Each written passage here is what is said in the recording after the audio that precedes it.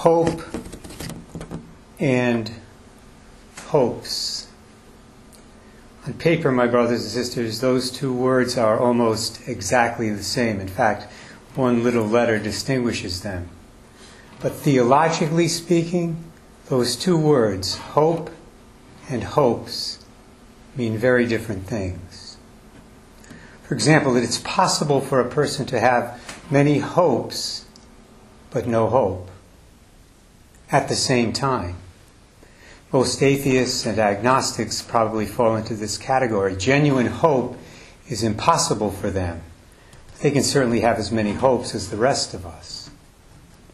It's also possible for a person to have a lot of hope and at the same time very few, if any, hopes.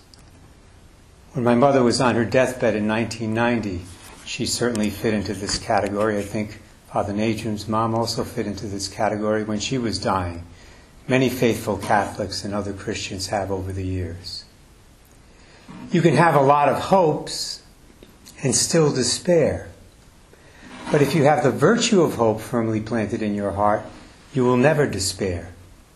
Even if all your hopes are dashed in a single instant. Are you confused yet? Don't have to be. The difference is really quite simple. Hopes refer to our aspirations. They're the desires of our heart. They concern the things that we need or the things that we want in this life. I hope to get accepted at the college I really want to go to. I hope to get married and have a family someday.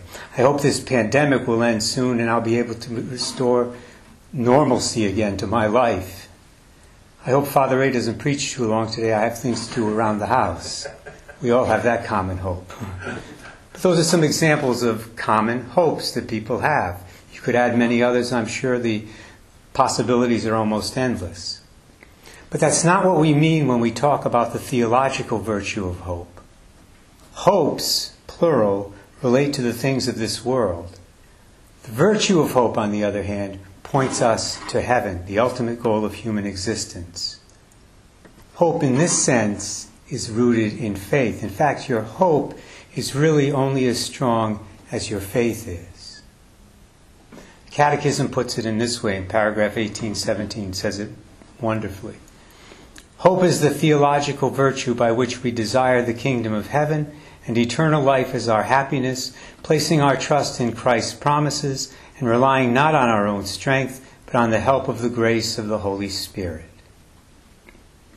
Today's gospel story from Luke 24. Two disciples meet the risen Jesus as they're walking from Jerusalem to the town of Emmaus on Easter Sunday, although initially they don't recognize our Lord. These disciples are clearly upset, they're confused, and they're very depressed. In fact, at one point, St. Luke explicitly says they stopped looking downcast. Then our Lord begins to question them about the events of Holy Thursday and Good Friday. In the course of their conversation, they say to him sadly, we were hoping that this Jesus would be the one to redeem Israel. We were hoping. Clearly, these men had a hope with regard to Jesus. But the real question is, did they have the theological virtue of hope in their hearts? I would say no, they didn't. At least not at this point. That's one reason why they were so depressed. You see, most of the Jews in the first century expected the Messiah to be a great earthly ruler, somebody like King David, a ruler who would get rid of the Romans and restore the nation of Israel to its former greatness. Well, apparently that's also what these two disciples thought. They were looking to be redeemed from the Romans, not from sin and eternal death.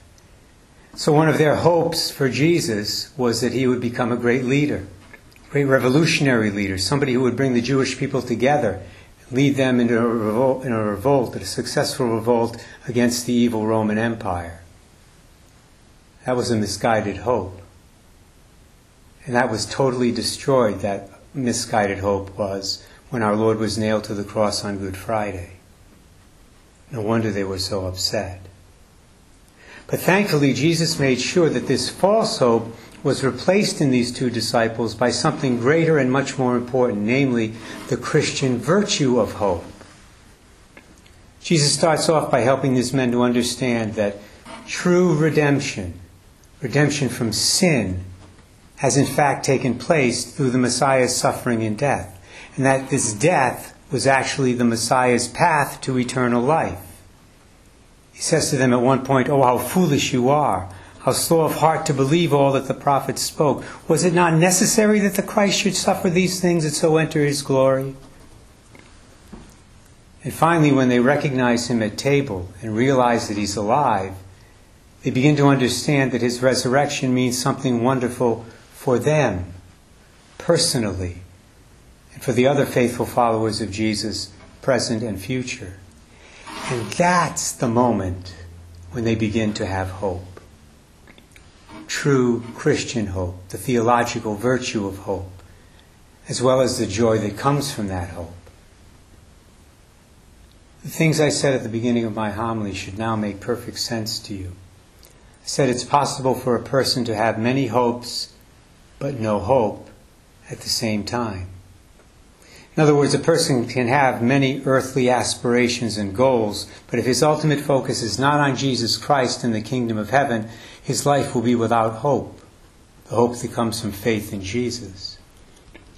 I also said that it's possible for a person to have a lot of hope and at the same time very few, if any, hopes. When my mother was on her deathbed in 1990, she knew she was dying. She accepted that fact. I didn't accept it too well, but she did. So she didn't have any more earthly aspirations and desires, but she did have hope, a deep, profound hope in her heart of living forever with Jesus Christ, whom she always referred to as her best friend. Preparing this homily, I thought also of St. Monica, the mother of St. Augustine. Most of you know Augustine's story. Way back in the 4th century, Monica prayed very hard for him to give up his wild ways and become a Christian. Finally, after many years, he did. Listen now to how Augustine described a conversation he had with his mother shortly before she died. Augustine said, "The day was now approaching when my mother Monica would depart from this life. The two of us, all alone, were enjoying a very pleasant conversation, forgetting the past and pushing on to what is ahead. We were asking one another in the presence of the truth, for you are the truth, what it would be like to share the eternal life enjoyed by the saints, which eye has not seen nor ear heard, which has not even entered into the heart of man.